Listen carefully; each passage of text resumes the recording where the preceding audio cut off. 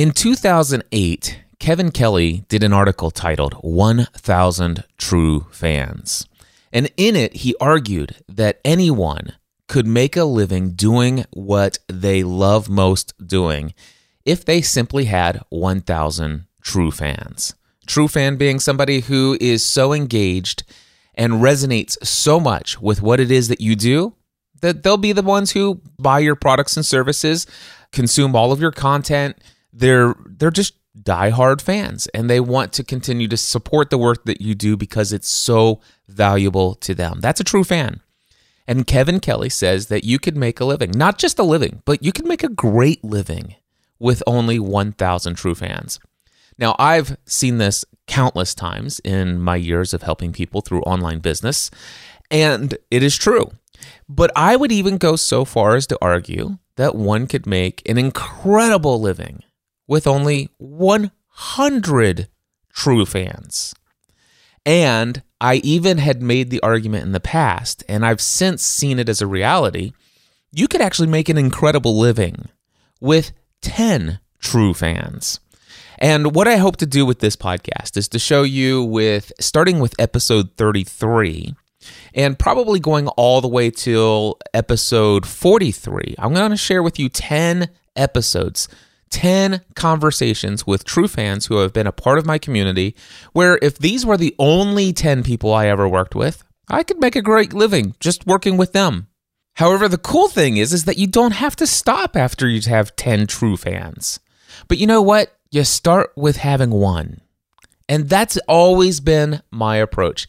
One of the things that I hope to do in these conversations is to share with you just how deep you can go in a meaningful relationship where you add so much value to someone's life. And in return, imagine not only are you getting paid incredibly well to do what you most feel called to do in this world, but you truly are receiving value back from knowing that person and the impact and influence they have on your life.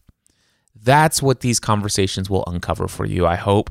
And I am excited to share with you today an interview with my great friend, Ric Lindberg. Now, Ric and I go way back. He first signed up for my 4-week podcasting A to Z course back in September 2014. Not too long after that, just a couple sessions later in August 2015, he took the course a second time.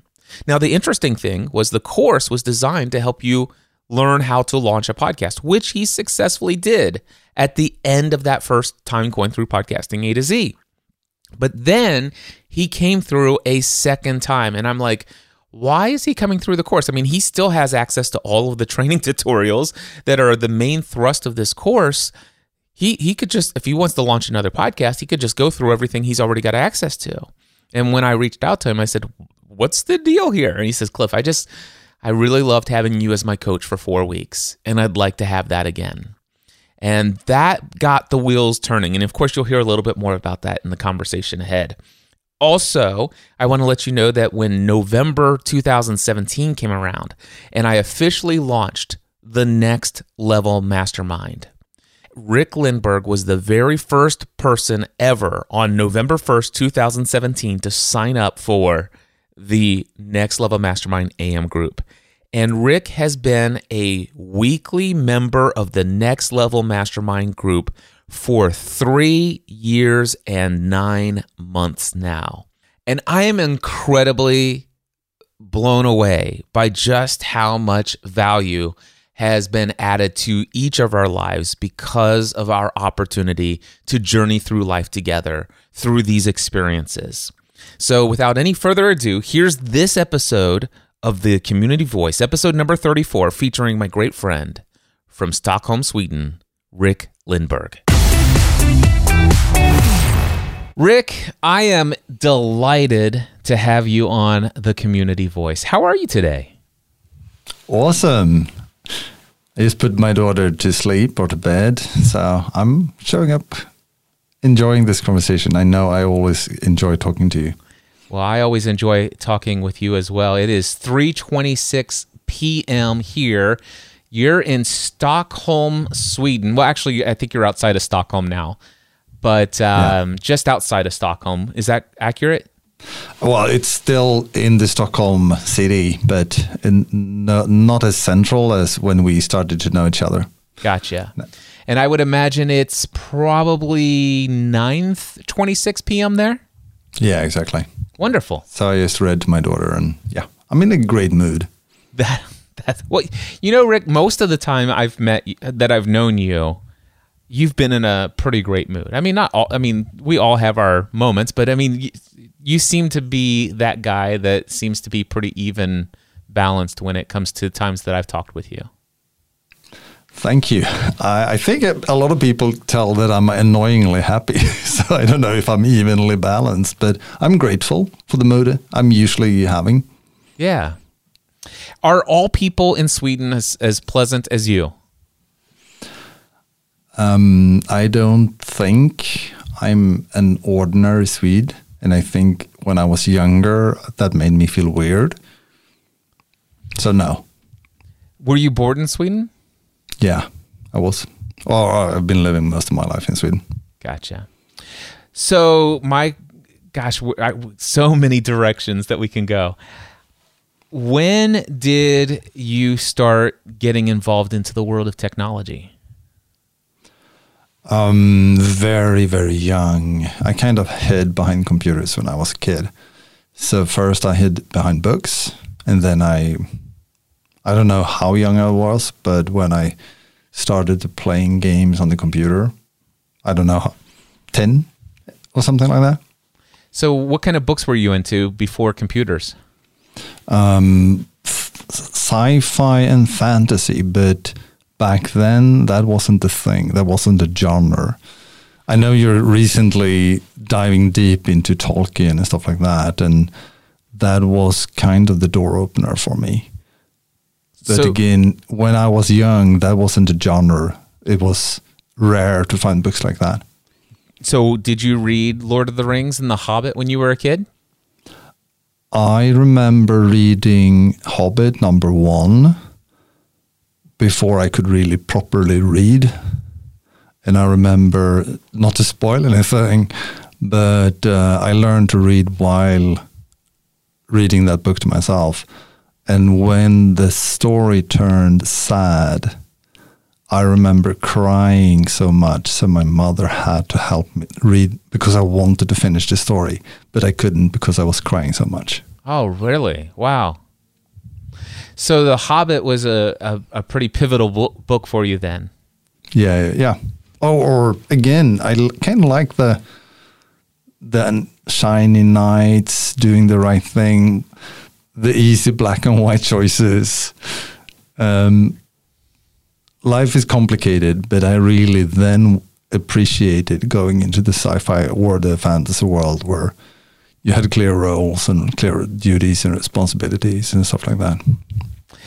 So you started with The Hobbit. Did you read the whole Lord of the Rings trilogy as well? I do, yeah, I did. I don't remember actually when I read them, but I've read them all, and I enjoy the movies too. Wonderful. And a lot of the surrounding lore, if that makes sense. Yeah, so the Silmarillion and Baron and Luthien and all of that stuff. I have probably read them all, but it was probably 30 years ago. Gotcha. Well, I'm just learning about some of the lore behind it, and I'm fascinated. I want to become a true fan. I'm sure you've seen my Lord of the Rings fan podcast that I launched. Yeah, and I that's one of the things I love with you, that you really go deep into the rabbit hole. Yeah. If that is ABBA, if that is the Lost movie, whatever it is, it's you're curious and you follow that deep, and I love that. I am, I have no regrets in this world, but if I were a person who had regrets, one of the regrets I would carry is the fact that I was not in the mindset of creating lots of content when I went down my ABBA rabbit trail. Yeah. I really went deep down that hole. Yeah, and it's so wonderful, the world we're living in right now, that we can capture so much for future generations.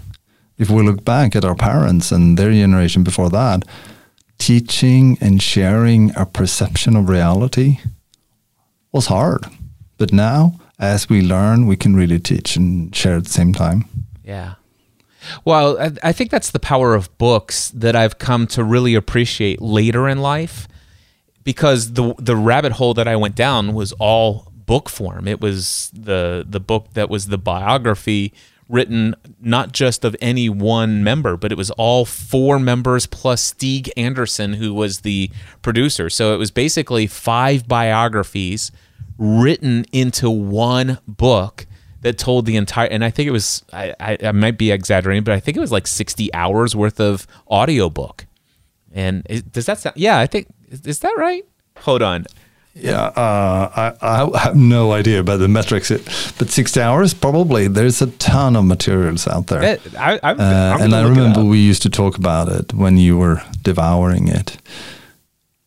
But what I mean is your perception of reading those biographies will be forever, or could have been forever captured for your generations to come. Likewise, with a biography in itself, is just a perception of reality. You might have 2 siblings writing their own biography about something that happened, but from different worldviews.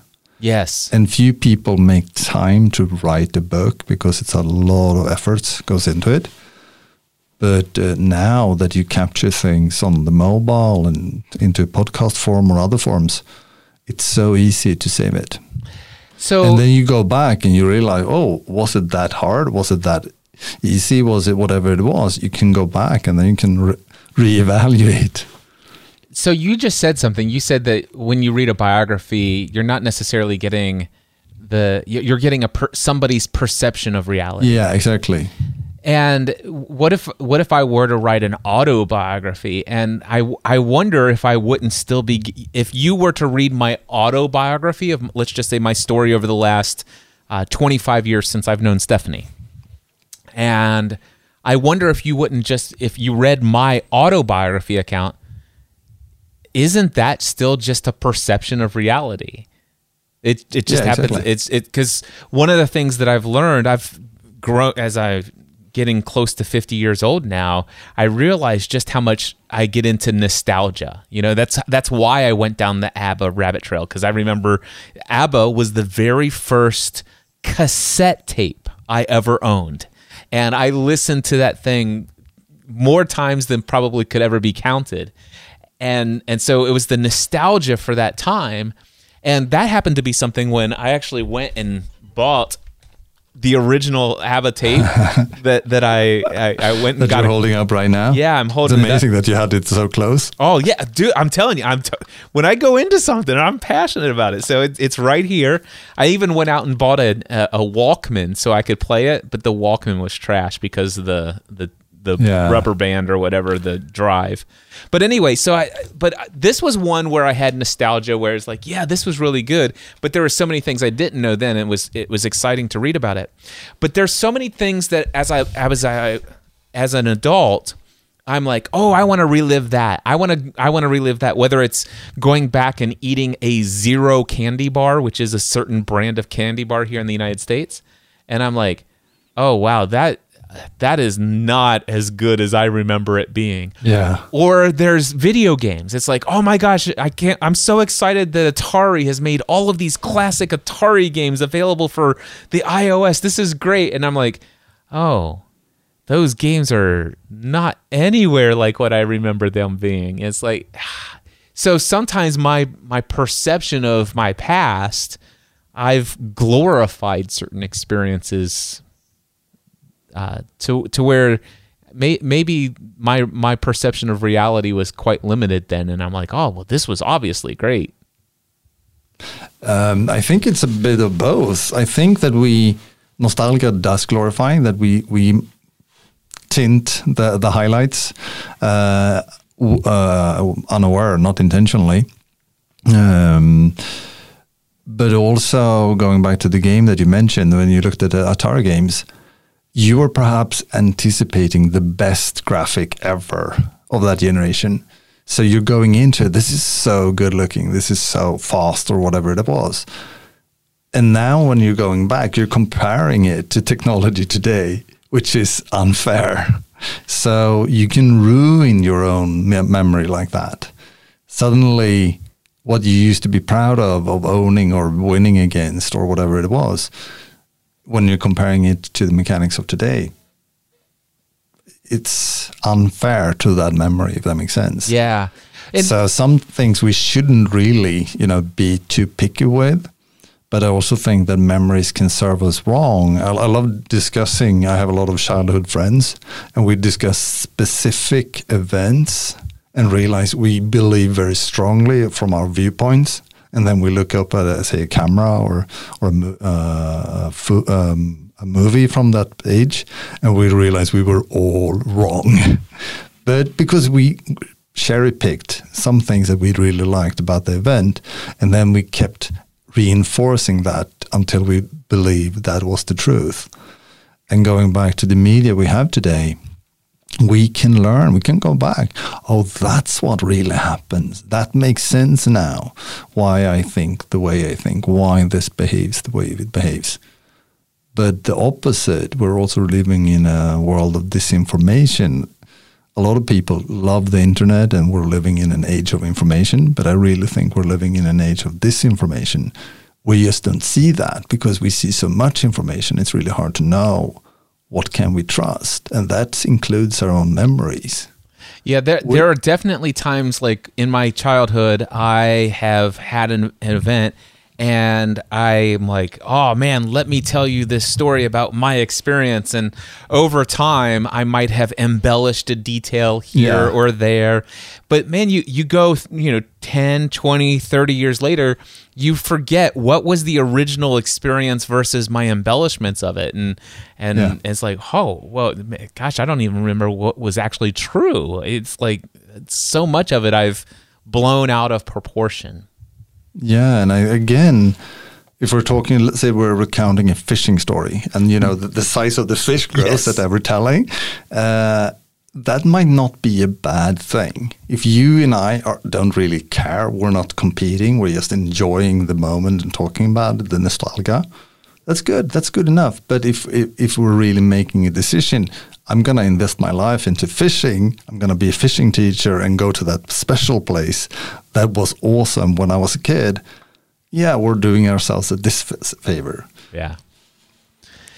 So completely off topic, but still slightly connected to that topic. Sometimes I wonder if my nostalgia is let down just because I don't have the original devices. Like, for example, for me, it wasn't necessarily comparing like today's graphics to the things, but there's a part of me that a part of my enjoyment of the Atari 2600 was sitting down on thick pile carpet on my knees, holding an Atari plastic joystick like this, and actually looking at a CRT television.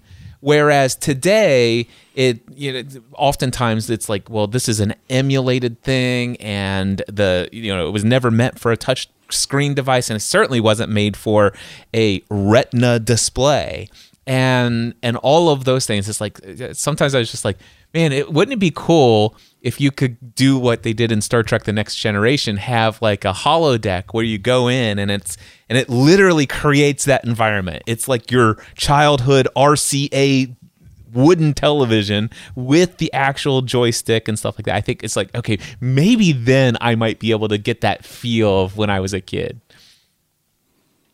Yeah, and I think that's dangerous to want that feeling again, to capture that feeling again, because I don't think we can. Even if you were to say go to a recreation where I used to own a Commodore 64, for example, for a long time.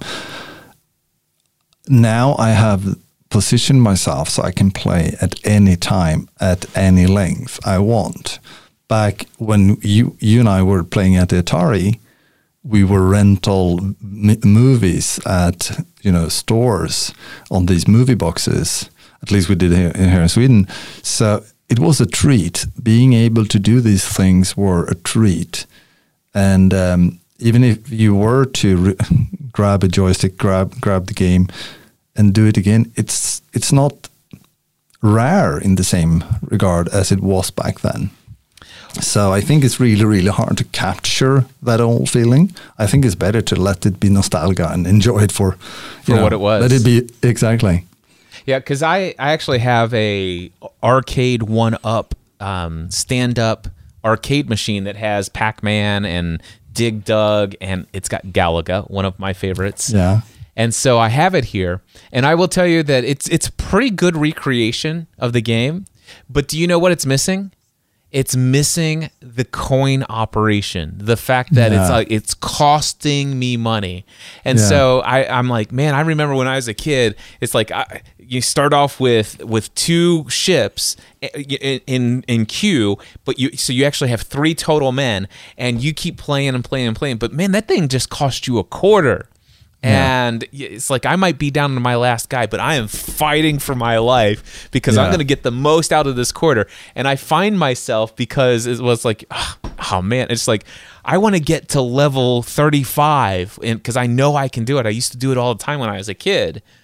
But I rarely ever get to level 35 because I know it's like, man, I just lost my first life on board 2. And I know that I could actually make it all the way to board 9 without losing my first life. And so I lose my first life on board 2 and I restart the game again and I restart the game again. Yeah. There's no cost to it. Yeah, exactly. And that's exactly what I mean, that the context around it, the game might be the same, but the context around it has changed, so it's not the same.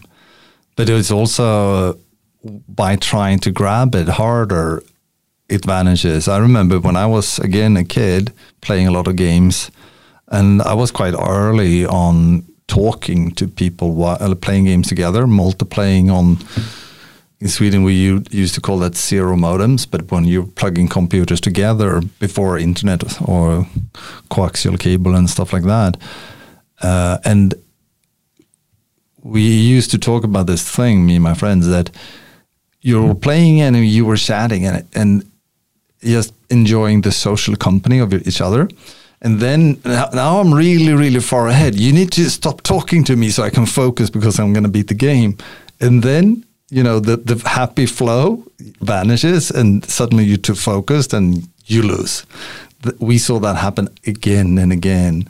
And I think, again, it's why you're playing, what do you want to get out of it, changes because you were relaxed, you were having a good time, you were just playing because you were talking and thus so relaxed, so you were beating the game, and then suddenly you were making it more real and more important to win, so you're asking people to back off, I want to focus, and then it didn't work as good.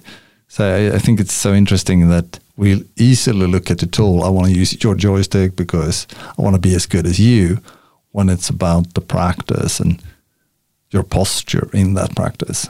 Yeah. You mentioned you had a Commodore 64. What did you do with your Commodore 64 when you had it? Oh yeah, I had an Atari, and then I have a VIC. In Sweden we used to call them VIC. 20? But they were Commodore 20. Yeah, I had a Commodore. My first computer was a Commodore VIC 20. Yeah, I think that's where I started, and then I kind of leveled through 64, and then Amiga, and then PC. But for years, I just played games. I didn't have a clue how to do more, and then I started to buy computer magazines and hand copying, programming code and then typing it in, still having no clue what I was doing wrong when it didn't work as the article suggested. So I learned to program them and build them. And then when you're buying an Amiga or a Commodore, you're basically buying a fixed thing.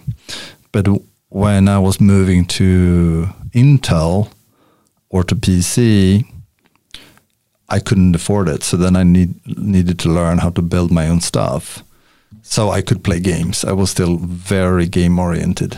Yeah. And learn basically everything that made me very successful in later in life, because I wanted to be able to afford to play the game I wanted to play. Well, I'd actually taught myself how to program BASIC from the owner's manual of that's cool. VIC-20 so that I could actually play. I created a piano program on it and all sorts of other stuff. But did you have any cartridge games for your Commodore VIC-20? I don't remember. I think I was using tape. Yeah, but I don't remember cartridge. I remember cartridge hacks that you plugged in to hack your games and stuff like that. Once again, I was tweaking, but I wasn't really programming back then. Yeah, they actually, the Commodore VIC-20 had a cassette player and recorder that you would actually load and record programs onto it, which was cool. But they also had a cartridge back in the back, so it was like a cartridge game player too. And I just remember there's this one game on the Commodore VIC-20 that I used to play all the time. It was called Gorf, I think it's GORF, and it was like a Space Invaders kind of game. Cool, I'll have to look that up as we talk. Yeah, I bet you there's some Gorf emulators out there or something like that at this point. So, okay. Yeah, I recognize the logo. Yeah. Do you see it? 81. Yeah. That was a time ago. Yeah. Yeah, that was probably the one. That was it. So, let me ask you this, Rick. In Sweden, when you were a kid, was Sweden, did you feel like your part of the world, like this is the center of the world? Did you have that feeling like, man, like everybody's experience must be like what I'm experiencing here in my country or in my hometown? When I was starting with computers or games, but that's basically what it was, I don't think I thought so much about it. I was young and naive. When I was growing older, and especially when I wanted to learn programming and stuff like that, I realized that Sweden is a very small place. It was really hard to get, for example, learn computer stuff in Sweden. It was really hard. Took ages to get you were reading books to learn, which is you getting analog knowledge to figure out the digital was very, again, pre-internet. And Sweden felt very far off. Likewise, when I realized that fantasy was a thing, it was really hard to get fantasy books in Sweden. And again, I had to learn English so I could read my books because they were never translated. But that was kind of later when I turned like teenage-ish. Yeah, the reason why I bring that up is because I remember the internet, even before the internet, BBSs even. Yeah. Bulletin board services. When computers came along and we had the ability to start connecting them together through telephones and modems and stuff like that. And especially once America Online came on, that was like America Online 1.0 for me was an eye-opening experience. Actually, no, it's my very first ever email. My first ever written email was the eye-opener because I actually put it out and I said, hey, this is my first ever internet electronic mail communication is what my subject line was. Is anybody reading this? And then all of a sudden I remember being totally freaked out that people all over the world were responding to my email. And I'm like, wait a second. Do you remember Microsoft Net Meeting? Yeah. Okay. I'm going to say something that I still find slightly embarrassing.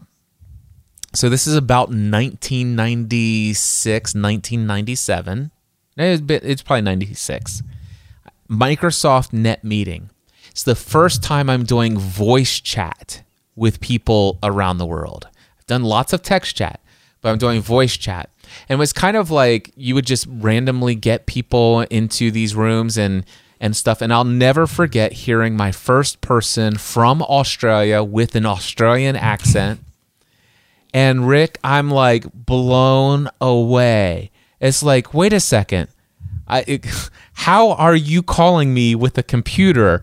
How do you have the internet? And I'm sitting here thinking, my idea of Australia is Crocodile Dundee. Yeah. I am not kidding you. I literally know nothing. It's like, you guys have cities?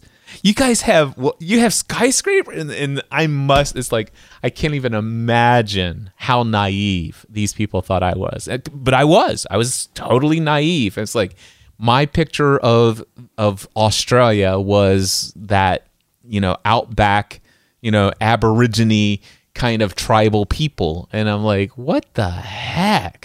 And I all of a sudden, my world shrunk so much because of the internet and the connectiveness of all this stuff. Yeah, totally. And again, I think Sweden was a small place. I remember books was really, really hard to get hold of. So I turned to Deja News. Do you not remember that?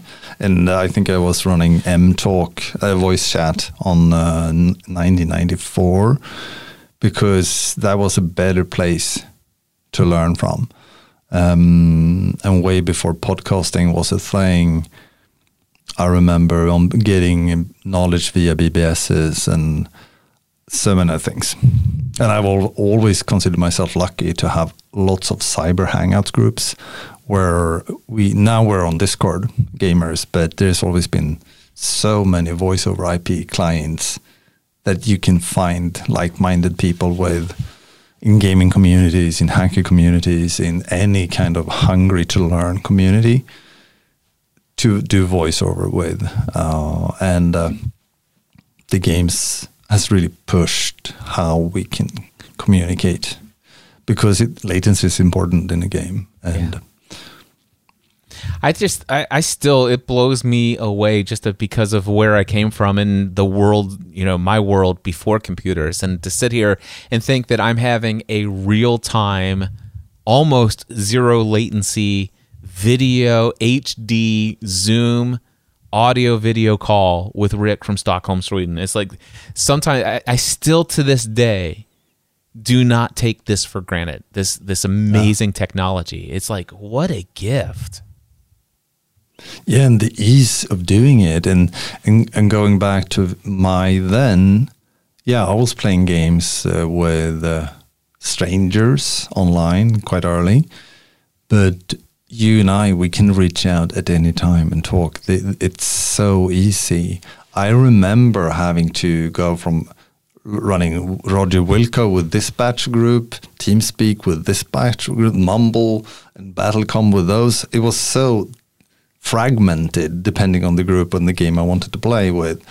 And WebRTC, do you remember IRC chats? There's so many.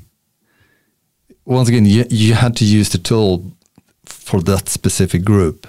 Now it's a lot easier with Zoom, Microsoft Teams. It's so many things that most people have, so it's so easy to connect to anyone. Would you believe that IRC chat is one technology I have never bothered to learn? Does that surprise you at all? It was a long time ago, but yeah, it does. I kind of imagine you're a bit nerd geeking out and stuff like that. And I remember you taught me a web-based chat that my girlfriend used to hang with. I don't remember what the name was, but you were doing live, and then you had a web chat at the same time. This was maybe 15 years ago or something. So, and I think that was an offspring from IRC. Yeah. So for me, when it came to right when IRC came about, I was probably using ICQ. Do you remember ICQ? That was good. ICQ, yeah, that was a good one. ICQ was awesome. And what I loved about it is it was real time. So you would be typing words and you would be typing and I literally would see each character as you typed it. And if you made a typo, I would see you backspace and retype. And it's like, I can't imagine just waiting for somebody to finish typing something and I don't get to see what it was their stream of thought as they were typing.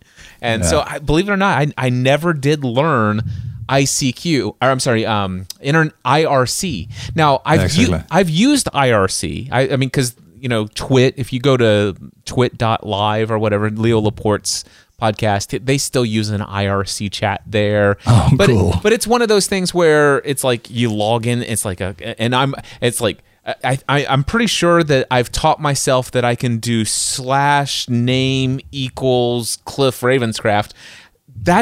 And I don't even know if that's the right quote unquote string to change it, but there's been that's the furthest I've ever done. But I understand that IRC had all sorts of functionality. You could attach files, and do peer-to-peer, all sorts of things, back channel this and that.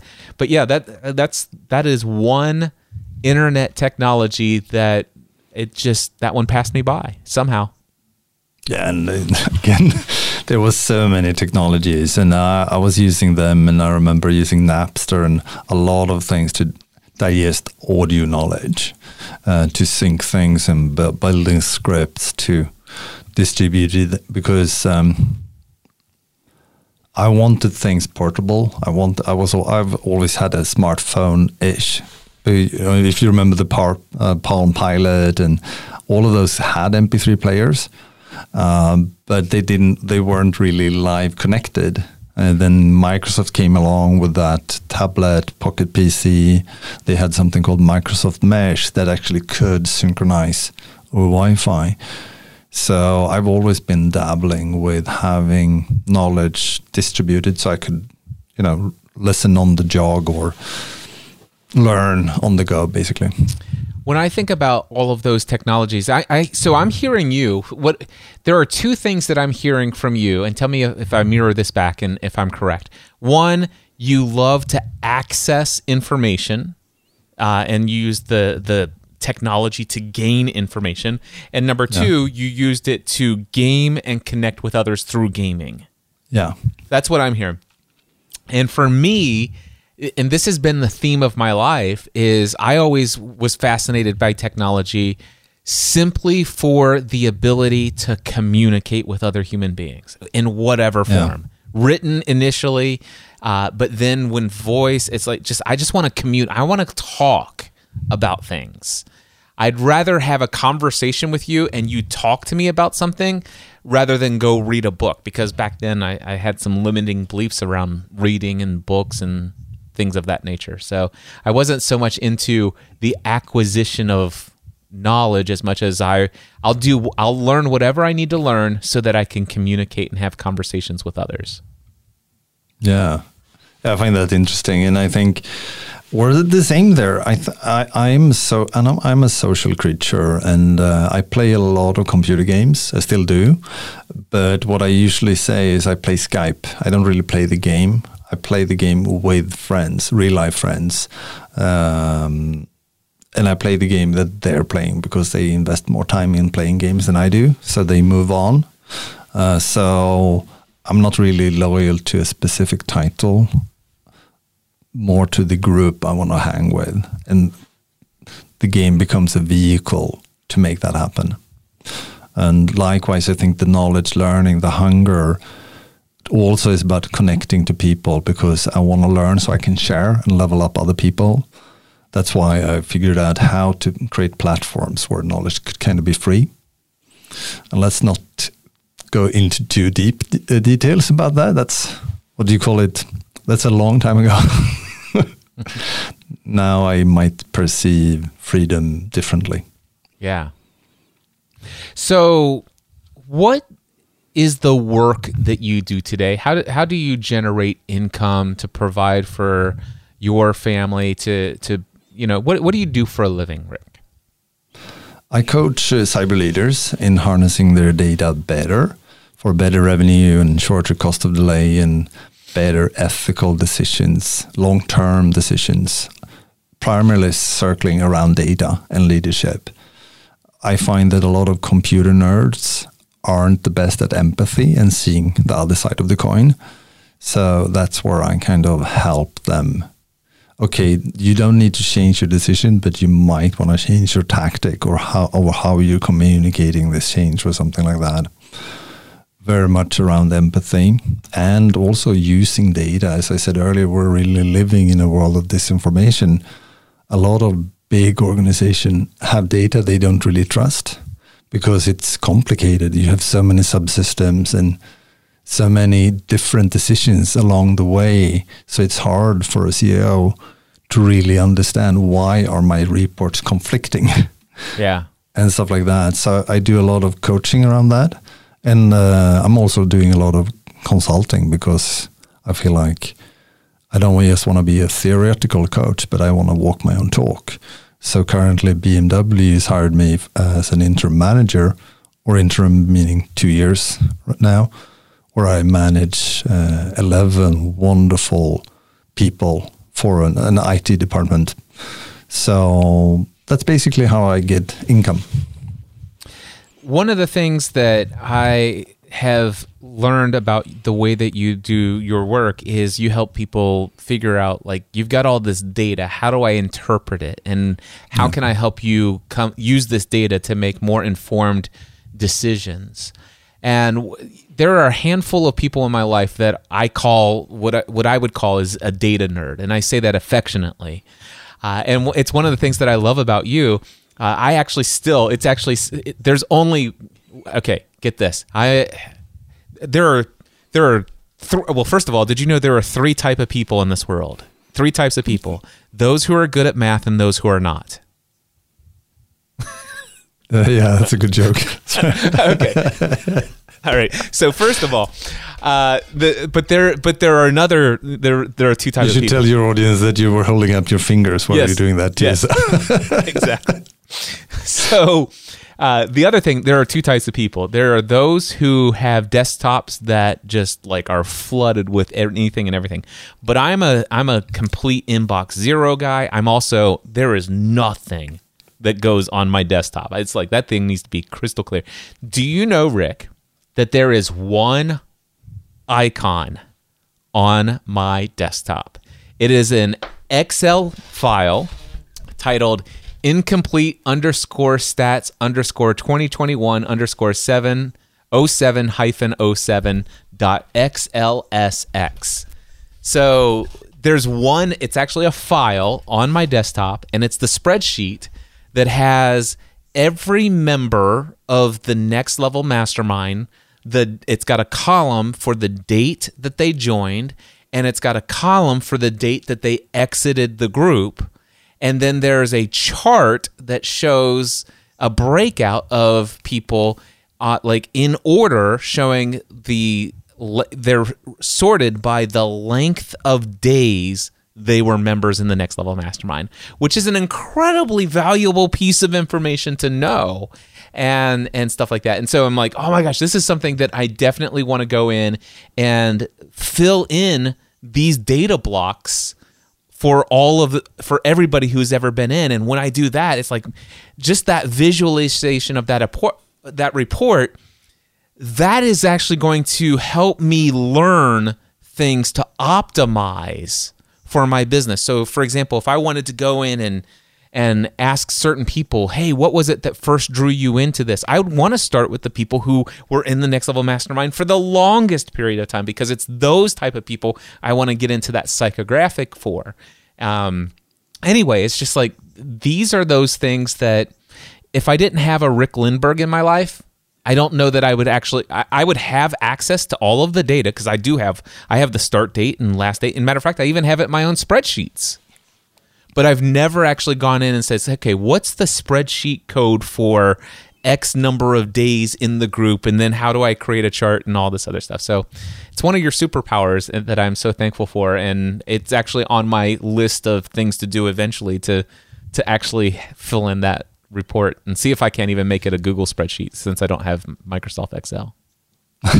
I'm happy to help you. And I remember doing that for you. It took like 10 minutes in a live call, if I remember right. And I think that's what I enjoy doing. I'm curious. Okay, what are we unaware of here? Are we asking the right questions? It's so easy. I think I remember we were talking about, and I said, we probably shouldn't focus on these people. We should focus on this. There's a group here. We don't see it. Okay, this is the group. These are the people I recommend you focus on. And I like that. I like visualizing data. But the important part is not seeing it. It's actually daring to do something with it. Yes. To go deeper. Okay, what's that about? What happened there? That's pure magic. And how can we recreate that for more people so they will get the same benefit? Yeah, exactly. And that's one of the things that I have always appreciated about you. It's like, man, Ric's helping me see the importance of actually taking this data that's available to me and evaluating the data and mining it for the gold that's in there. Exactly. There's so much nuggets. I mean, you don't need to just go out and find people. Here's who you need to go find. It's like, this is brilliant. Yeah, and of course, you did this, and it's like, I'm going to go find those people, and I just went off to the races. But man, it's like, okay, and sometimes I'm a little bit slow on the intake of. Okay, now I recognize it's like, okay, I don't want to just do this every now and then. I want to make this a system that is consistently being tracked. I want to evaluate results and see if I'm actually seeing trend lines in the upward direction. And I'm more interested in that stuff today than I ever have been. And again, I just want to say, Ric, I don't know that I'd be as interested in that if it weren't for people like you, Mark Mason, Mike Stelzner, and a handful of other people in my life that have helped beat into my head the importance of data, actually evaluating data, and then making decisions data-based. And not a pun on the term, by the way.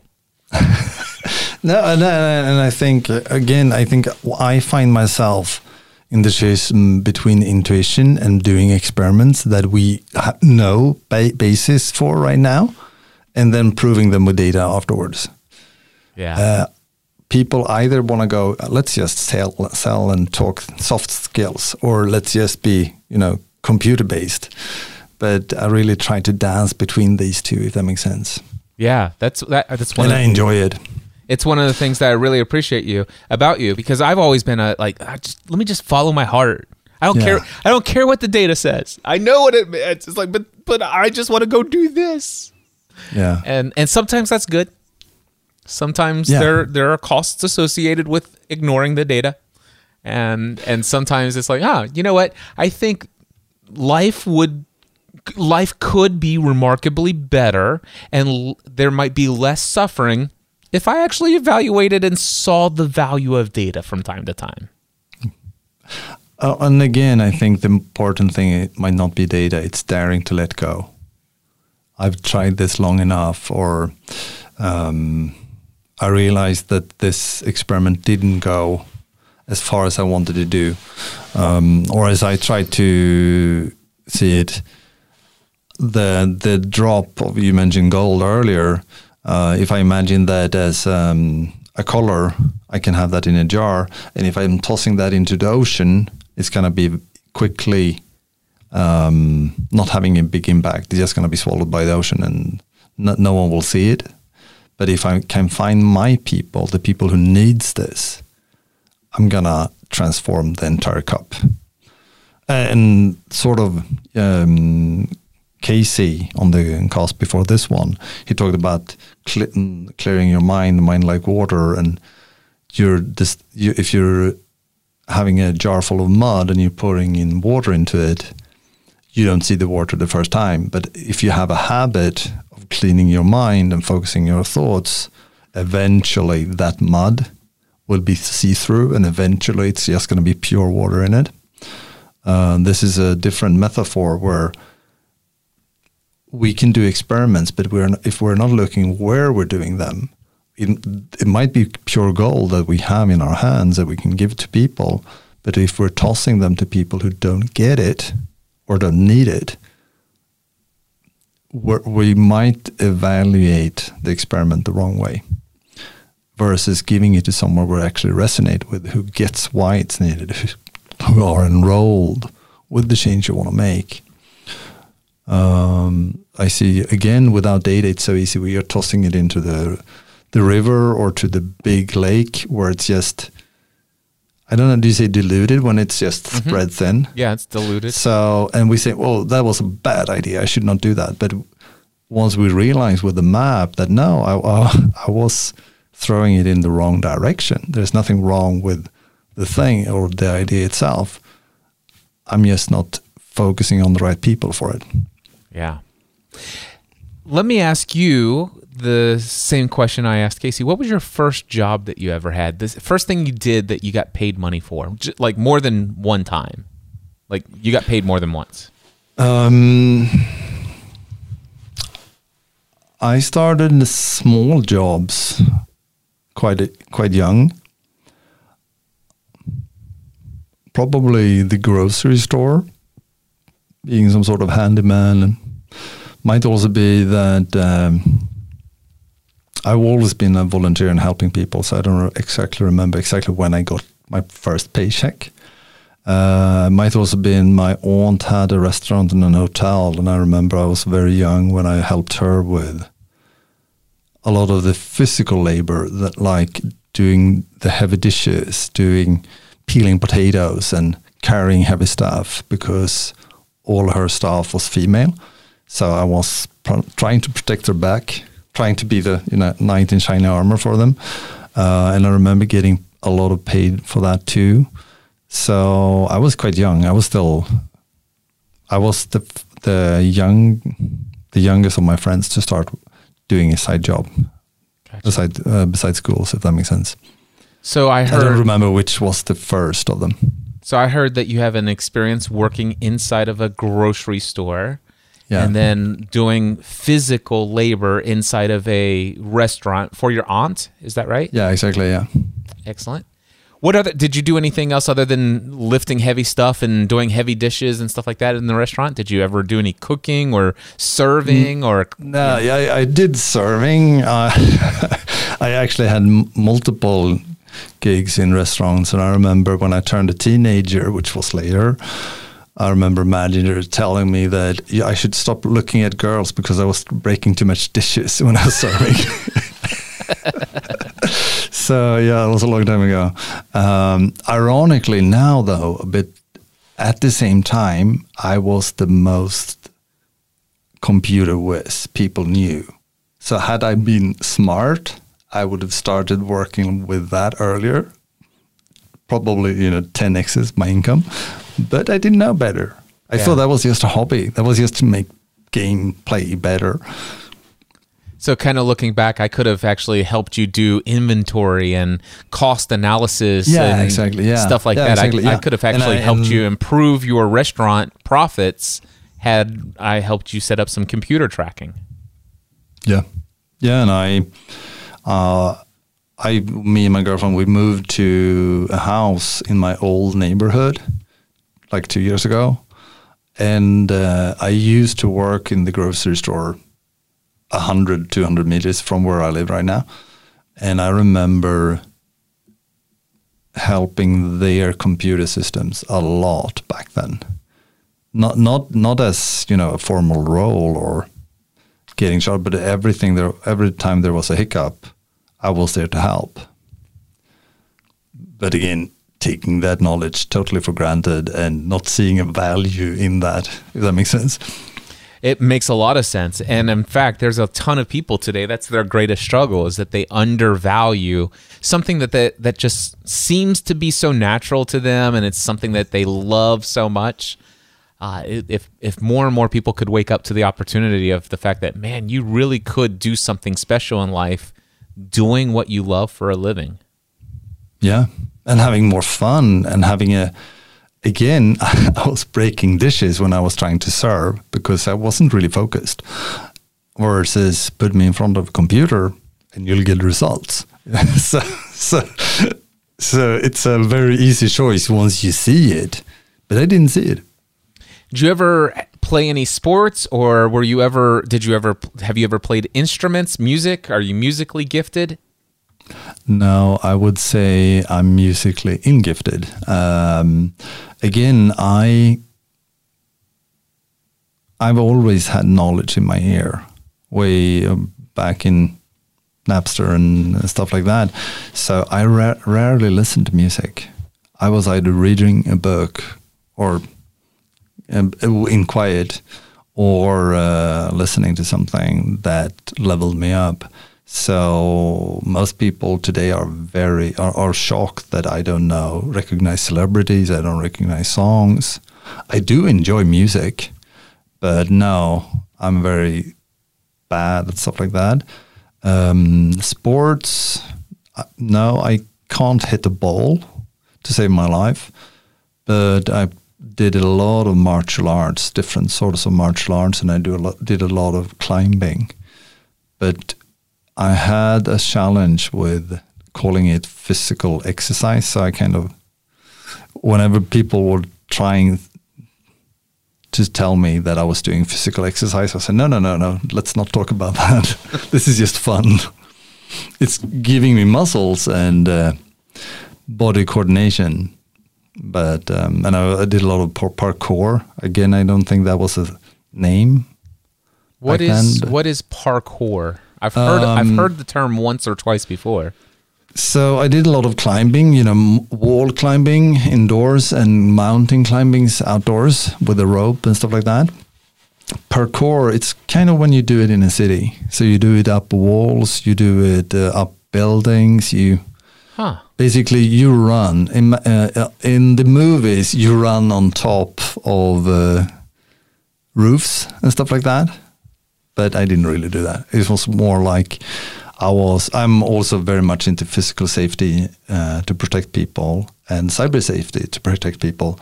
And I used to shock people by, you just do like this and then you're in.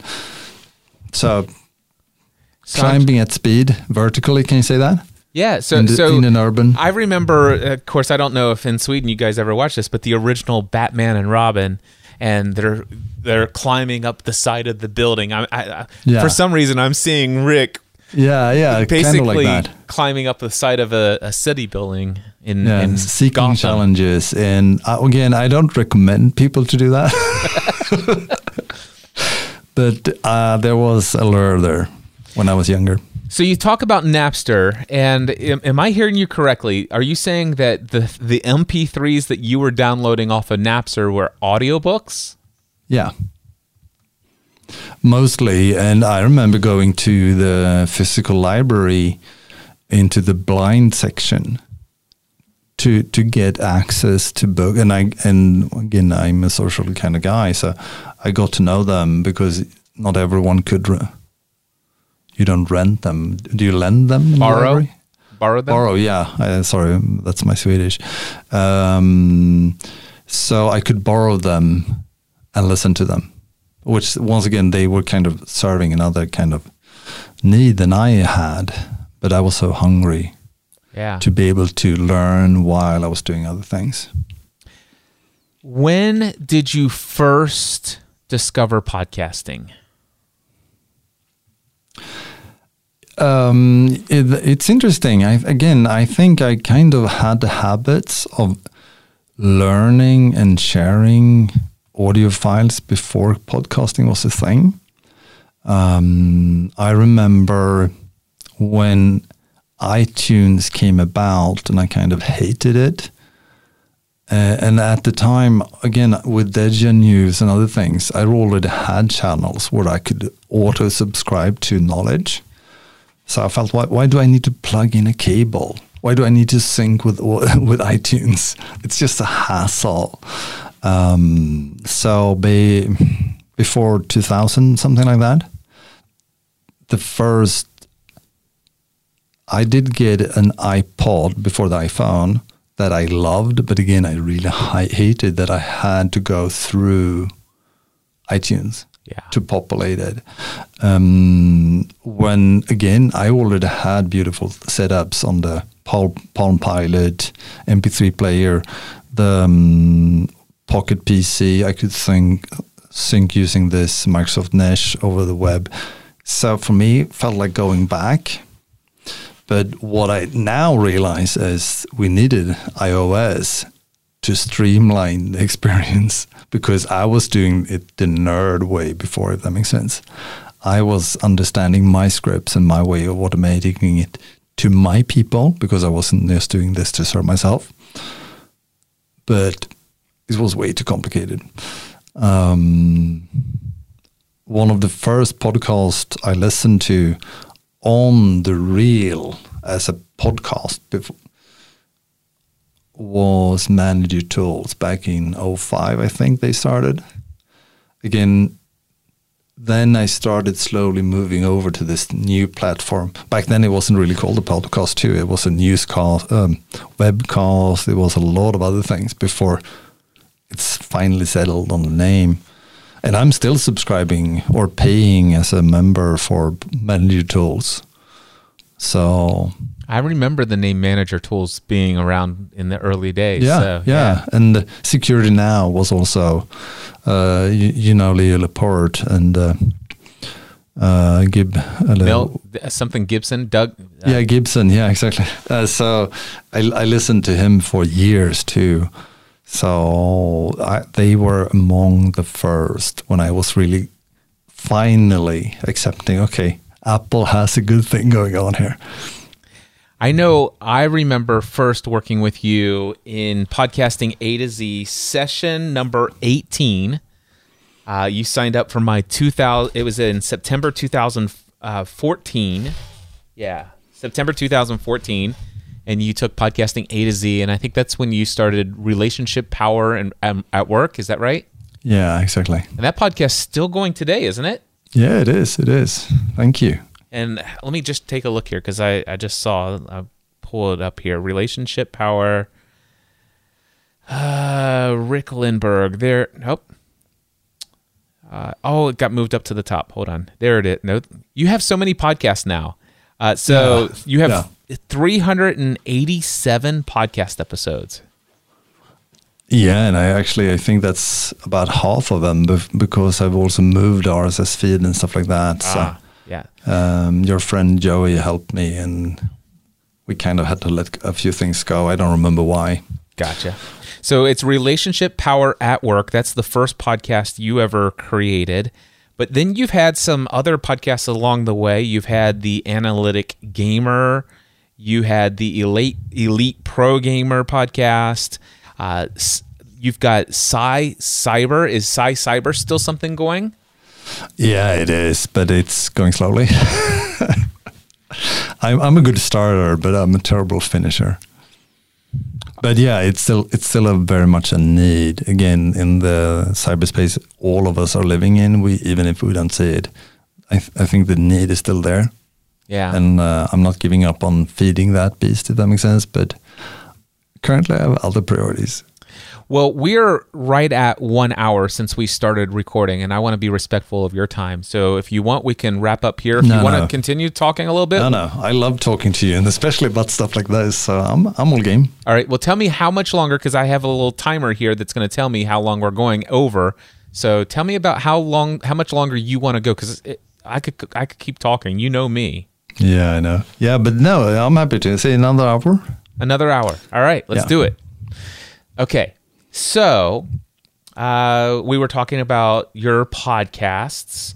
One of the things I just want to say, Rick, is it relates to the community voice. One of the reasons why I'm doing this podcast is to help people understand the truth behind what I think it was Kevin Kelly wrote back in 2008 about the 1,000 true fans.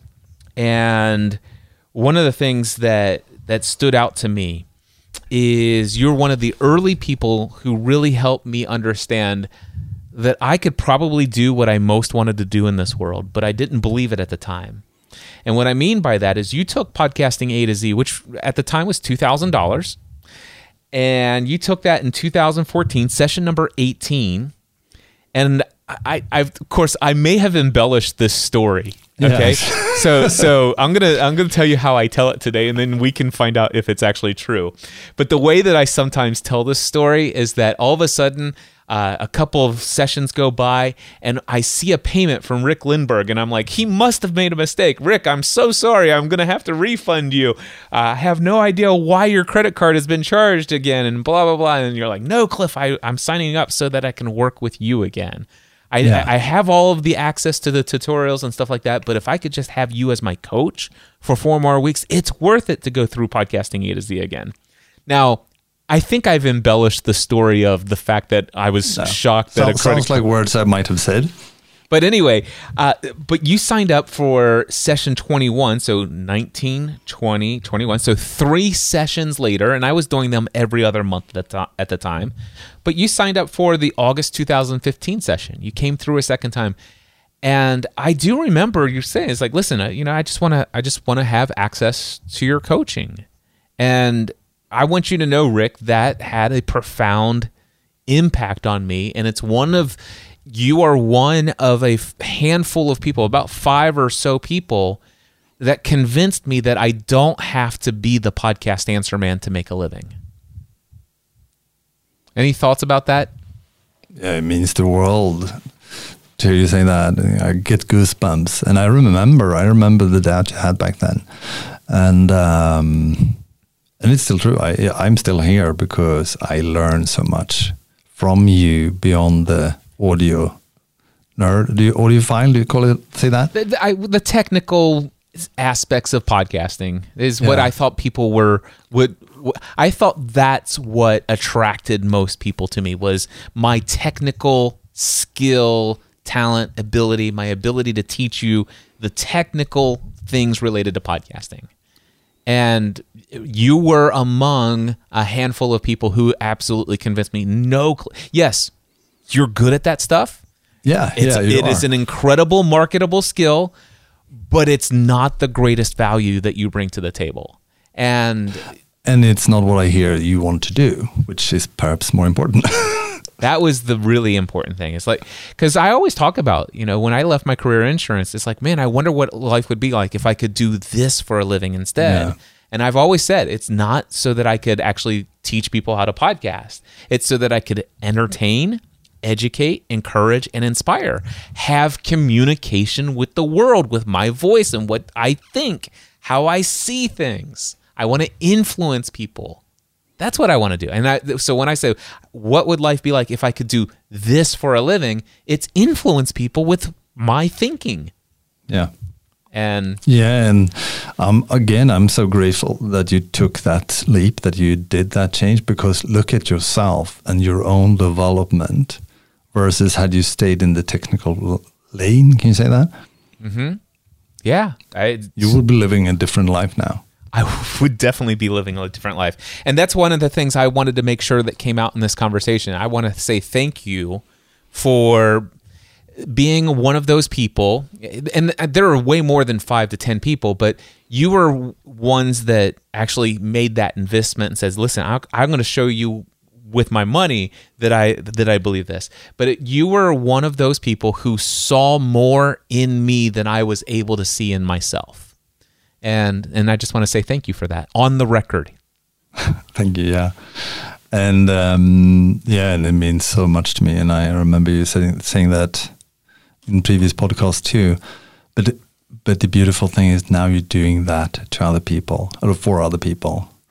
So it's good. And also for the record, why I love working with you and for sharing my worldview, if it benefits anyone listening to this, is when it comes to all forms of learning, and especially mentorships and coaching, it goes both ways. I turn to you to learn and level up. But with the right client, we choose who we work with. It goes both ways. And I embrace you. I love working with you because we are different. We have a lot of values together that we share. But I really encourage anyone listening to this to embrace your own blind spots by being around other people who are different. For example, I used to be unable to interrupt a fast flow speaker like you, Cliff, and you helped me do that. You helped me work with that. I struggle with being loud and meek and the imbalance within me. You've helped because you can take the space when you want to. I used to be very afraid to be public, to be seen, to be spotlighted. And you have a natural tendency to be okay there that I'm still envious of. And I'm not near your level. But daring to go and work with people who have qualities and traits you don't is so important. And the list is long. You're an audio nerd, and I'm kind of blind to audio.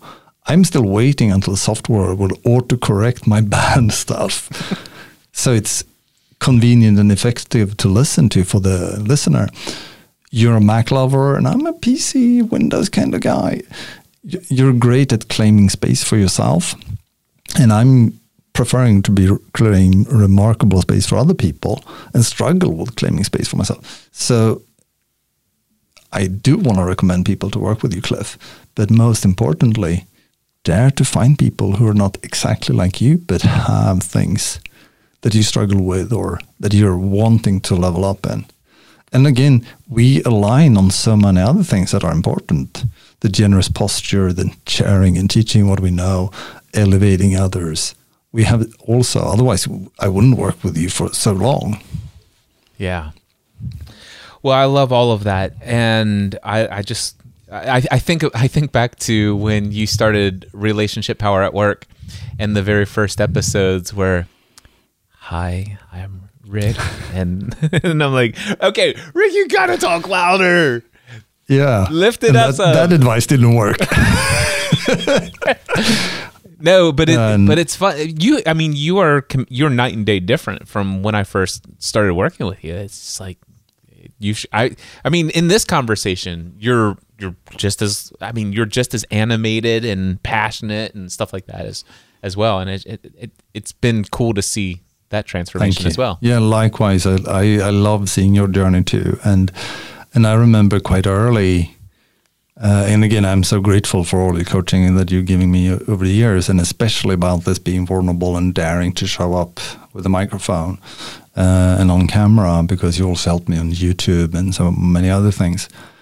But I remember, I think it was John Lee Dumas inviting me to EO Fire, and I was scared. I don't want to say the word, but I was very scared, saying, I can't do that. I'm still trying to figure out how to, do my own thing. And now it's night and day different. I haven't changed, but the fear is not there anymore to show up. It's just about helping. If this helps, sure. If I can make space for it, sure. And I remember you helped me see that when John invited me back maybe a year later, and I was less afraid, but I was still afraid. Will I be enough to be on this show? And now, that was many years ago. And again, it's a journey. Be kind and generous to yourself. It takes time. Yeah. If it's important. Yeah, it's all a journey. Okay, so I'm going to go through my list of questions because I have a bunch of questions here that I had thought might be fun to ask. So let me go in here. We already talked about that. What types? Okay, got all of that. Oh, well, I got one for you. What is your favorite? Or you can even list your top 3 if you want, but just one would suffice if you wanted. What's your top 1, 2, or 3 pieces of software or apps on your mobile phone that you really enjoy and that you rely on? Good question. Outlook. If it's not on my calendar, it's not a priority. I think I weave out to other places, trying to figure that out, but I always come back. Then I do experiment a lot with software and apps and stuff like that, and note-taking. We could make a cast purely on note-taking, I think, and all the experiments I'm doing with that. I'm currently taking a course on how to be better in Notion.so. So let me pause. Outlook, yeah, that's my life. Outlook, awesome. Notion.so, that's the Evernote replacement that came out later. So Notion is kind of like Evernote, but it has the ability to publish notes straight to the web, and you could even create a website from Notion. How are you using Notion? What do you use Notion for?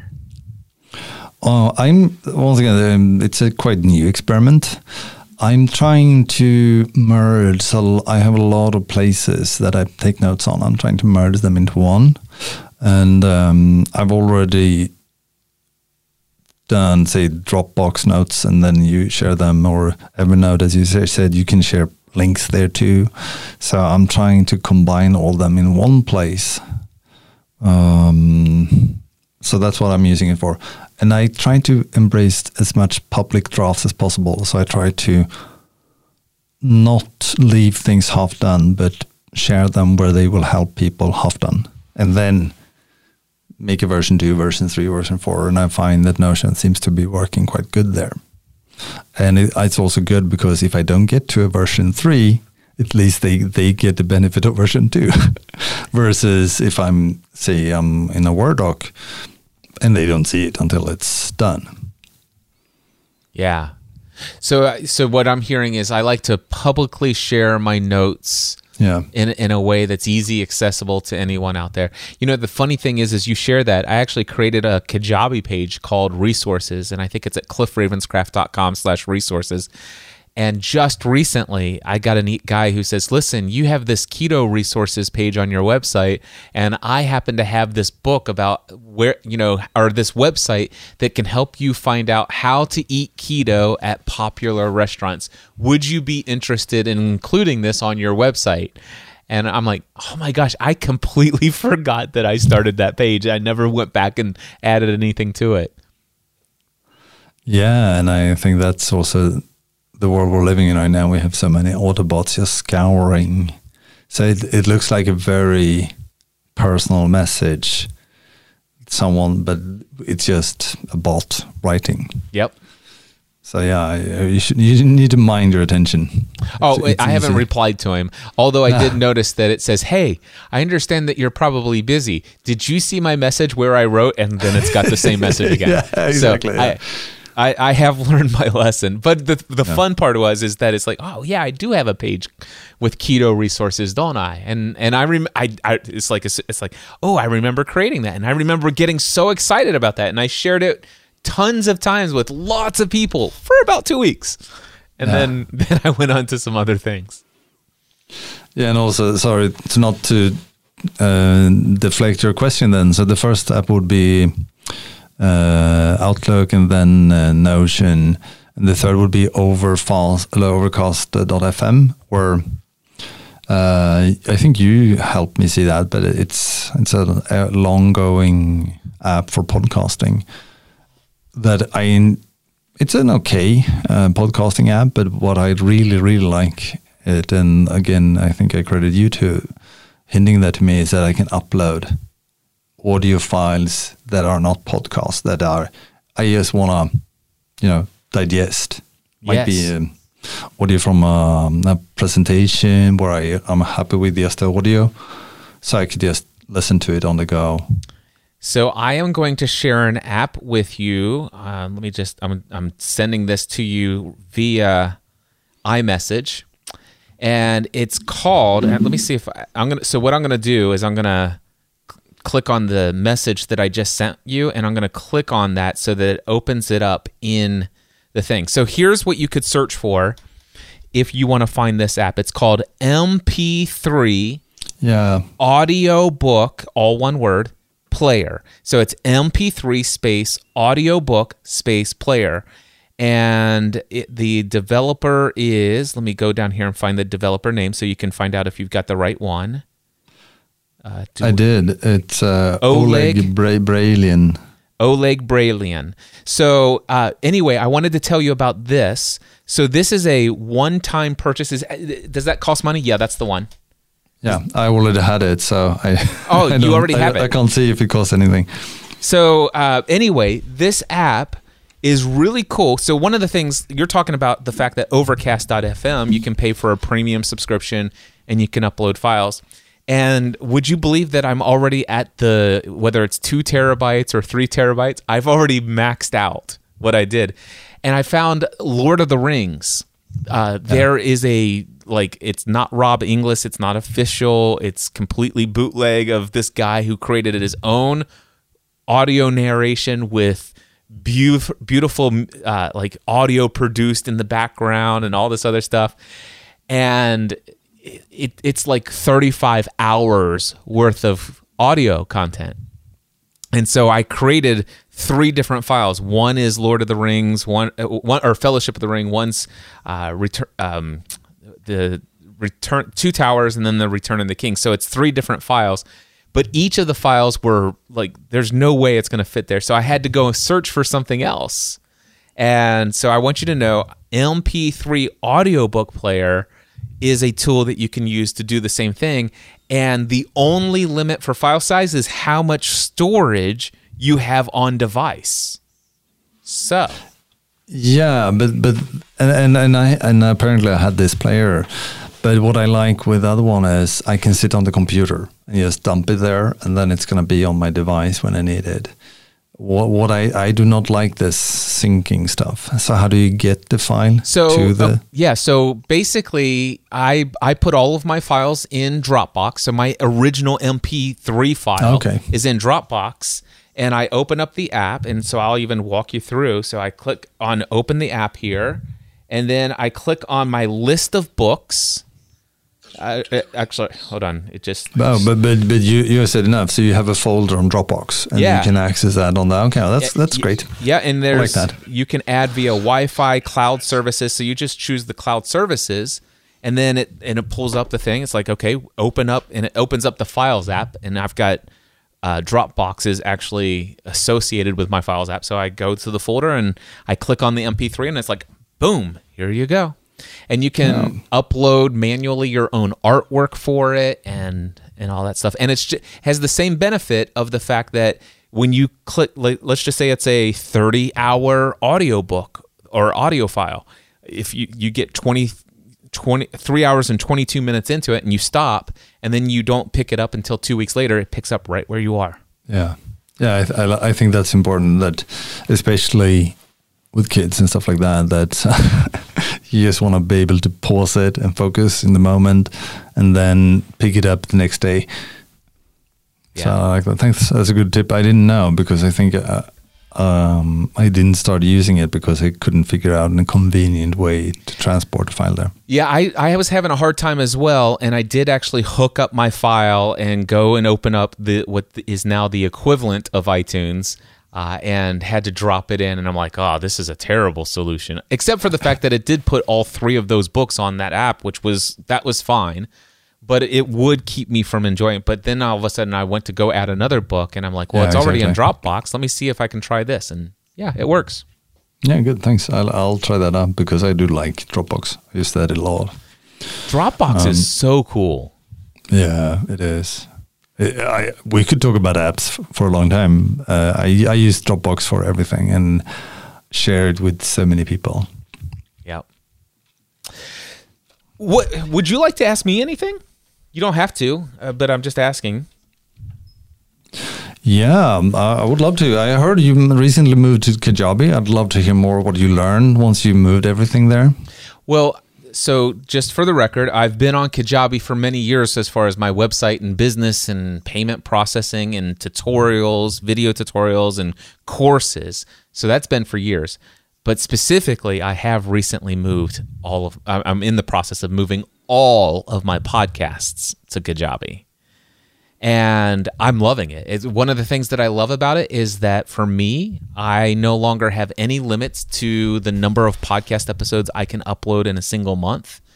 So as a result of that, I have returned to my love of creating content, because now it doesn't cost me money if I want to talk more.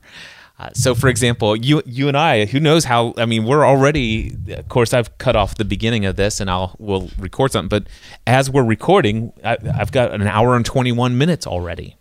And, of course, with my Libsyn accounts, I could upload 1.5 gigabytes of data per month or something like that. But I had 2 plans because I was uploading up to 3 gigabytes.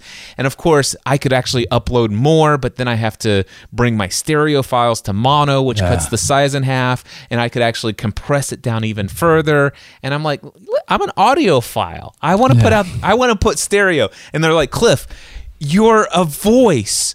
Like you're a solo hosted voice. I said, yeah, but at the end I play Mindset, Answer Man, and it has actually produced in stereo. But Cliff, it's like 3 seconds of audio. Yes, but it's 3 seconds of stereo audio. Yeah. It's silly, I know. But so the funny part is that there was a time, Rick, when I used to produce 7 to 15 podcast episodes a week. And I am now able to get back to producing that much content. And I would not be limited to 15 episodes a week anymore. Not that I was limited before. I would just had to buy another third Libsyn account to be able to do more than 15 episodes a week. But I've moved over. I think I've got about 20 shows that have been moved over so far. I've launched a few new shows. And by the way, launching the Lord of the Rings podcast, it took me, I think there's a total of 2 hours worth of content in the first 2 episodes. So it took me 2 hours to record it. Once I record, and I had already purchased the artwork years ago because I wanted to launch this podcast a long time ago. So 2 hours to record it. But once I had recorded the episodes, from like taking those MP3 files and submitting it to every podcast directory, 10 minutes. That's a great flow.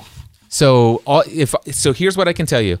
Give me podcast artwork, the name of the show, the description of the show, and the first episode. Those 4 things are all I need, and I could actually have it submitted to all the podcast directories in 10 minutes. Yeah. That's what Kajabi is doing for me. Yes. Yeah, and imagine what it's going to do for the future you and those you're helping, and again, the kids and stuff like that. I love what the media products are turning into. And let's not talk about synthetic media. That's a different thing, but it's 2 parts of the coin. But yeah, I like that. So another question I'd love to ask you is, both you and I think that our life is governed by questions, the ability to dare to ask questions. What's the question you have juggling in your head right now that you think might change so much? Whether or not you and I are real, or are we a simulation? Is this world an illusion? Yeah. That's a great question. Have you read one of the podcasts I listen to is Lex Friedman? Do you know of him? You're the second person to mention this guy, so now I'm going to go look it up, finally. So it's Lex, L-E-X. Yeah. And L-E-X, and then Friedman? Yeah, I'll type it in. All right. I'll wait until you type it in so that I can actually... If I can get my mouse in the right place, there it is. There, okay. Okay, so it's F-R-I-D-M-A-N. Yeah. So I'm doing okay. So it's the Lex Friedman podcast, and I'm hitting subscribe. And is this the one? Did Casey mention this last week? I don't know. I don't think so. Well, he talks a lot about machine learning and stuff like that, and maybe a year ago he interviewed Elon Musk, and they talked about, are we in a simulation? And Elon said, so the question to ask if you were to meet an AI is, what's outside the simulation? Yeah. So Elon Musk was interviewed by Joe Rogan on his podcast, and the topic of are we in a simulation came up. And so I've heard Elon Musk's take on it. Neil deGrasse Tyson has also talked about this at length in various different interviews and stuff like that, whether or not we're in a simulation. There's a podcast channel that I am subscribed to, or I'm sorry, a YouTube channel called Pursuit of Wonder, which is an incredible YouTube channel. It is mind-bending stuff. It's like it just questions everything that we believe. But it's called The Pursuit of Wonder. So yeah, those are the kinds of questions. It's just like, what is life? What's the meaning of life?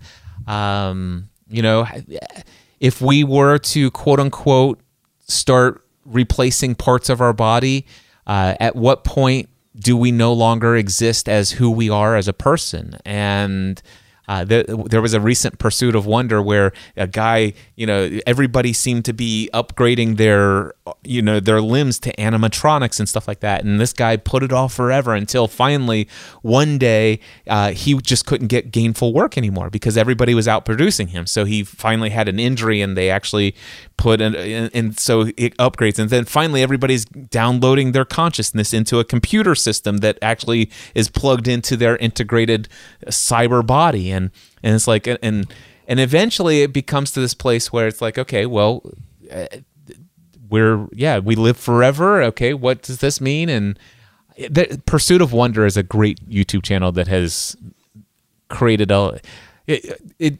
I've heard people who go down this route. Some people have something called Dark Night of the Soul. Some people have come away with what they call existential crisis moments.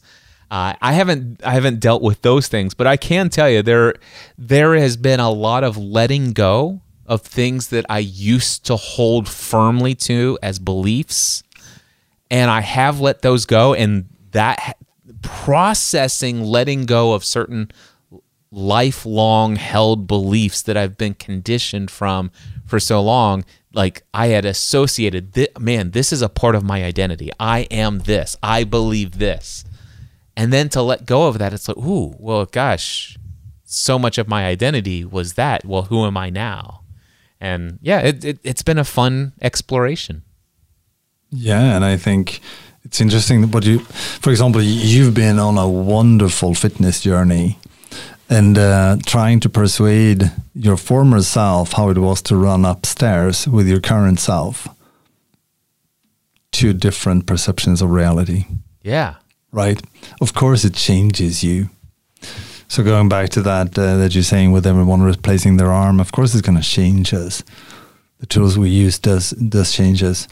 But you might enjoy Darknet Diaries. That's another podcast, Patreon, that talks a lot about the dark web and basically what you're unaware of controls you, and it's interesting. What you're unaware of controls you. I love that statement. And that is absolutely hands down the biggest theme that I've come across over the last 5 years of my life. What you don't know controls you. Yeah. And now we're back in data, right? And yeah. Metrics.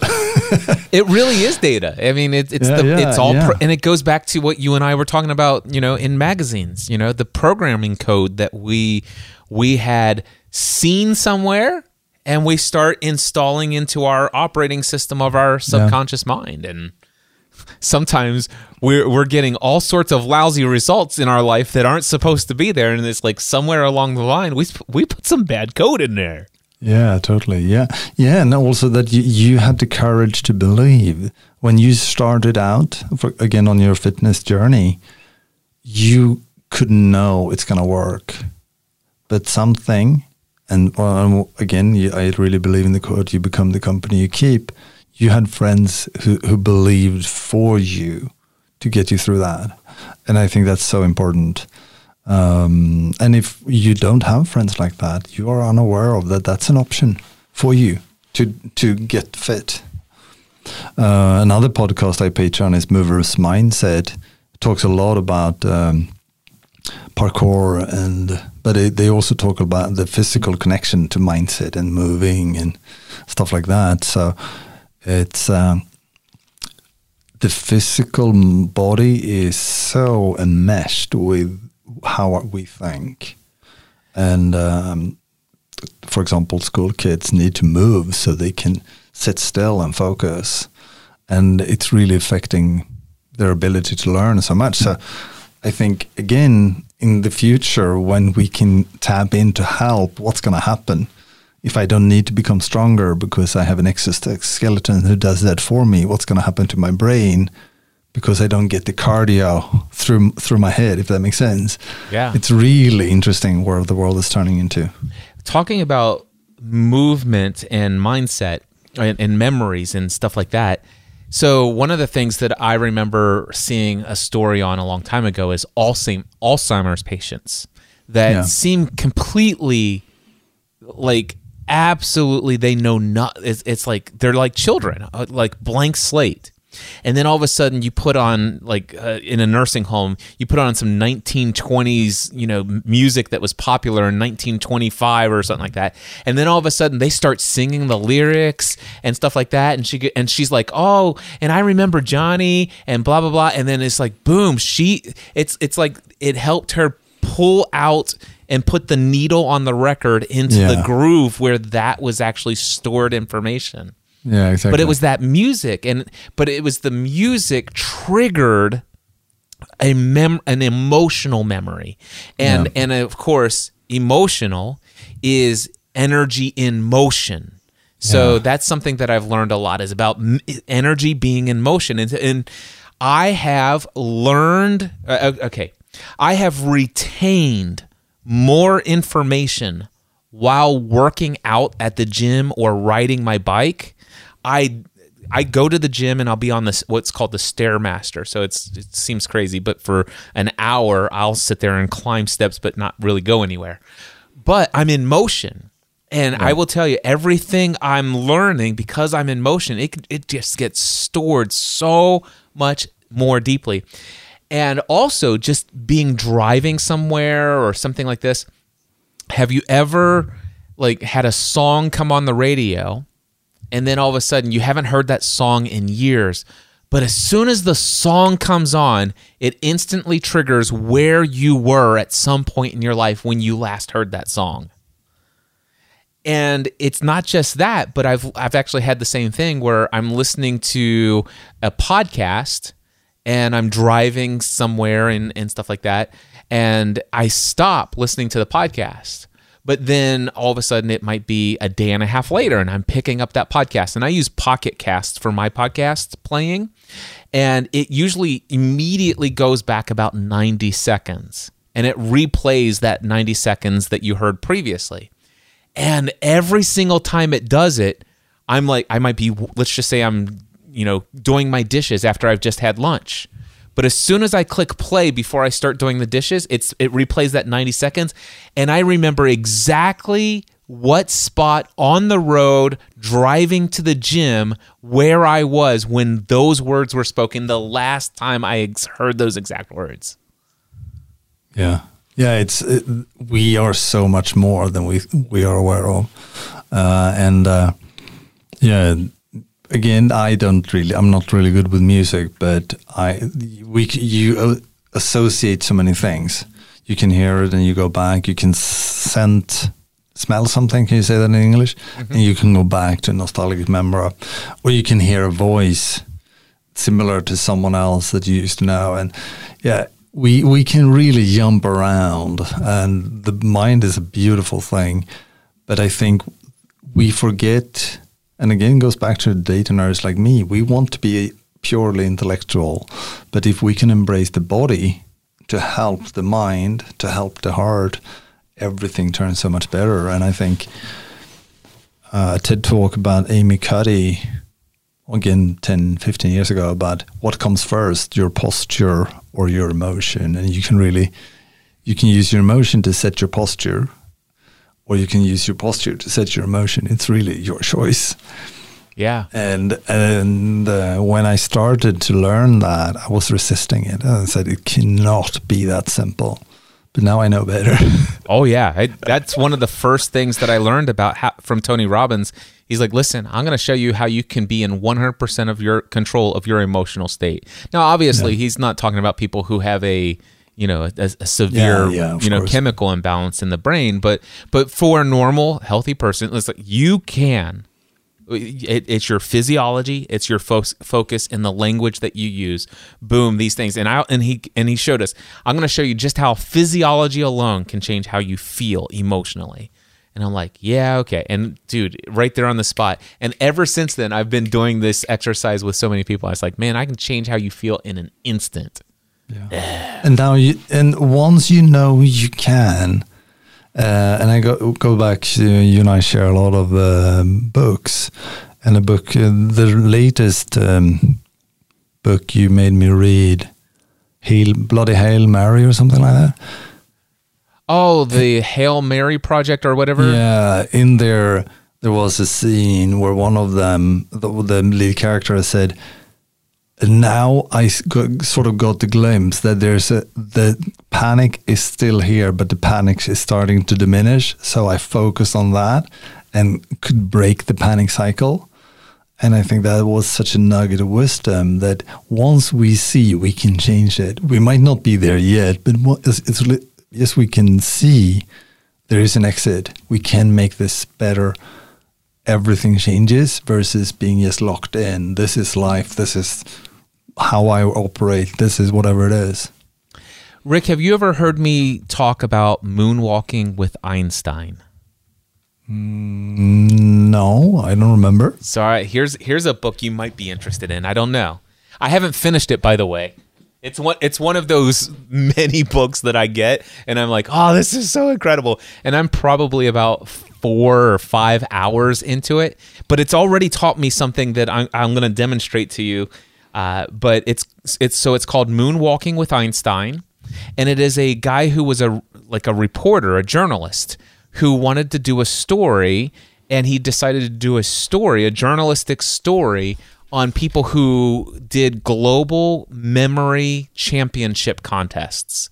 These are the people who can memorize a deck of cards in 20 seconds. Yeah. That kind of stuff. And so this whole book talks about the tools and the techniques that people use to memorize things. And he talks about something called the memory palace.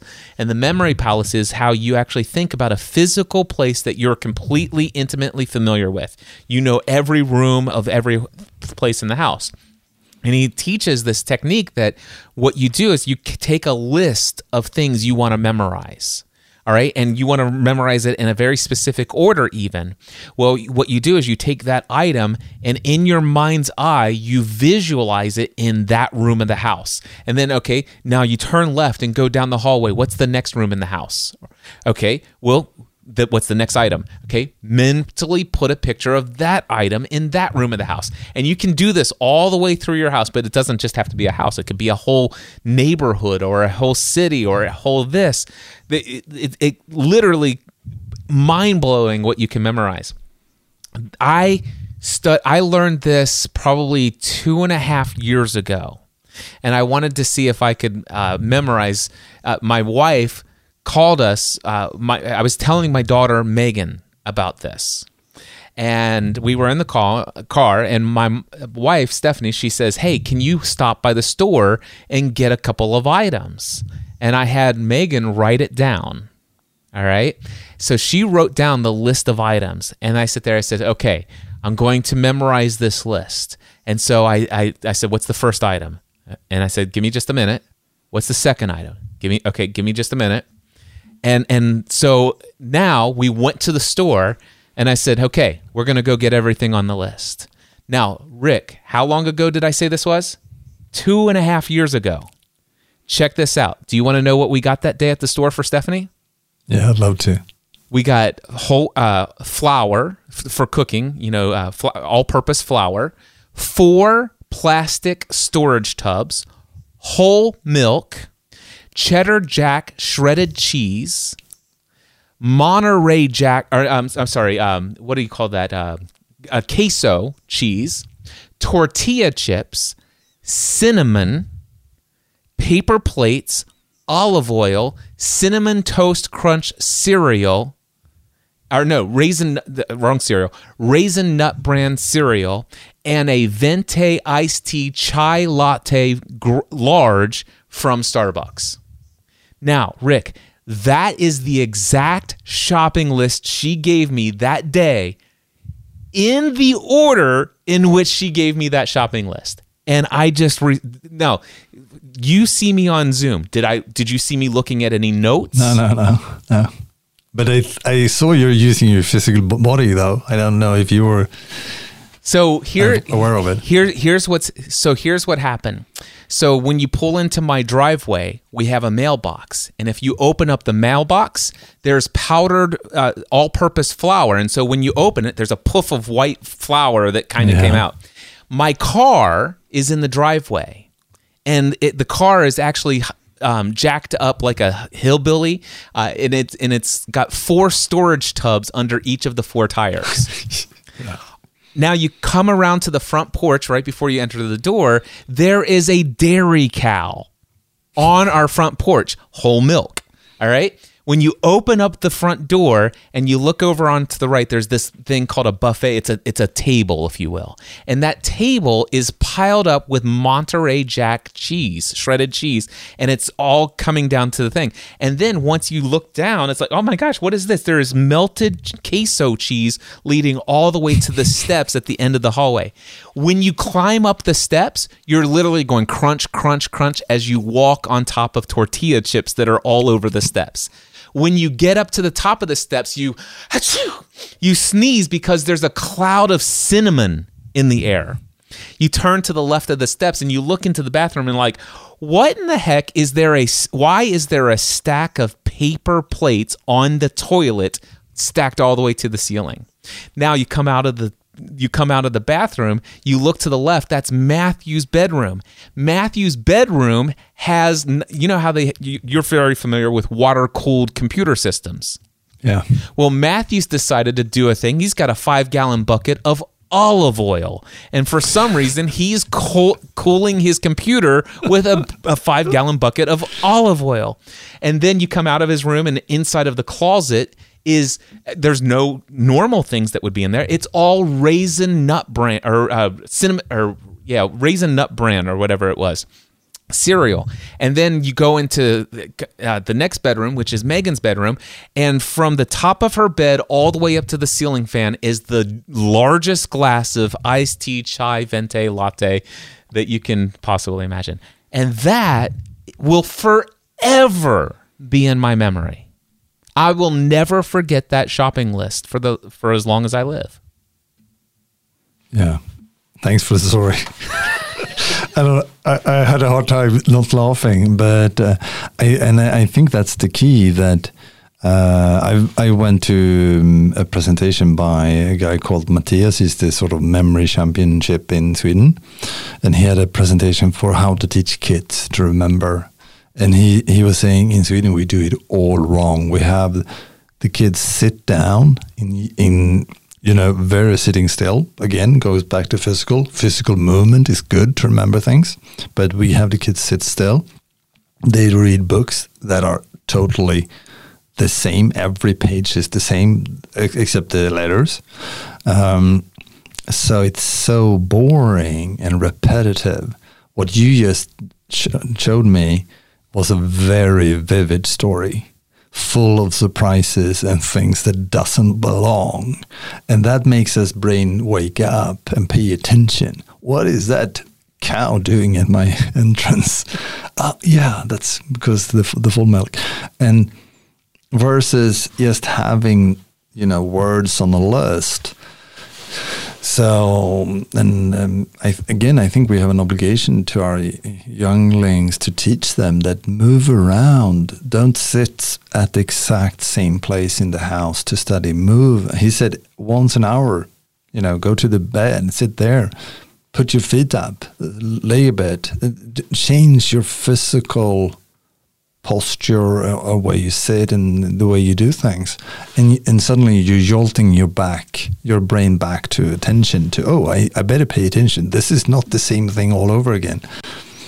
And once we realize that, we can use it instead of thinking, no, I'm so tired, I need to, remove all the distractions. Yeah. Fun stuff, man. Rick, you and we could talk for hours more, I'm sure.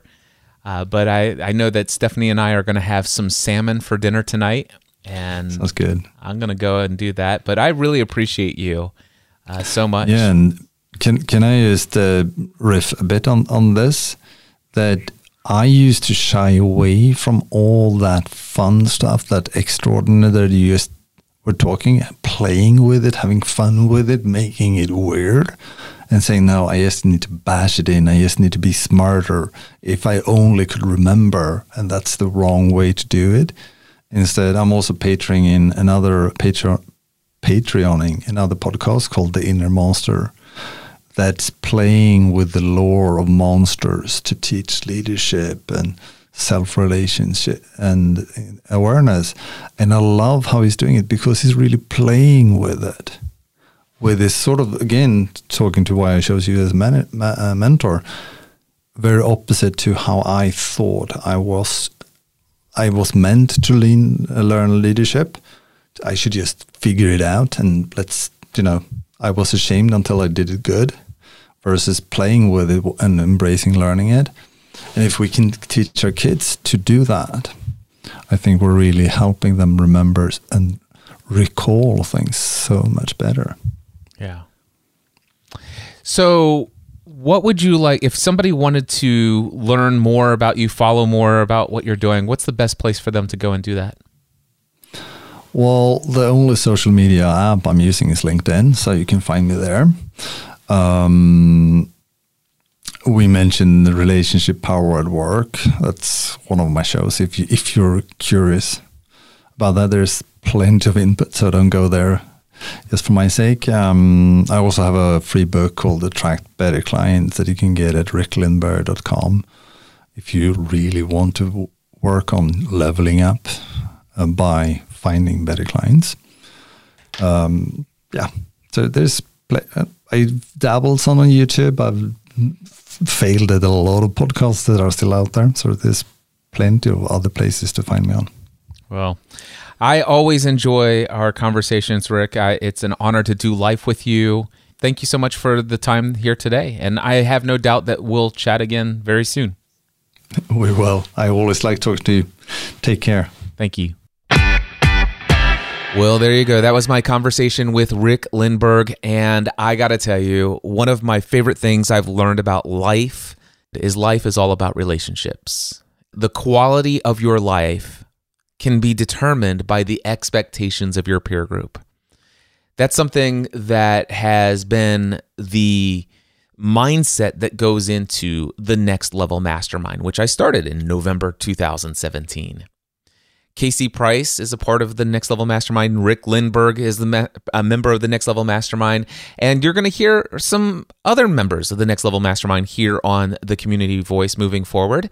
And I just want to invite you, if you own your own business and you understand what it's like to live life at the level of where you understand the risks that are involved in being self-employed, you've experienced some of the highest highs and significant wins beyond your wildest imagination, but you've also experienced some of the lowest lows and some of the unexpected things that tend to come along.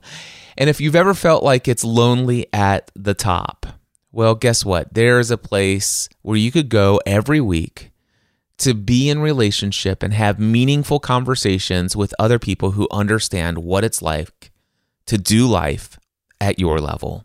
Getting feedback and advice from other people who are fully committed to bring their own level of education to the table, their expertise, their experience, their skills, talents, abilities, their resources. They are committed to seeing you succeed.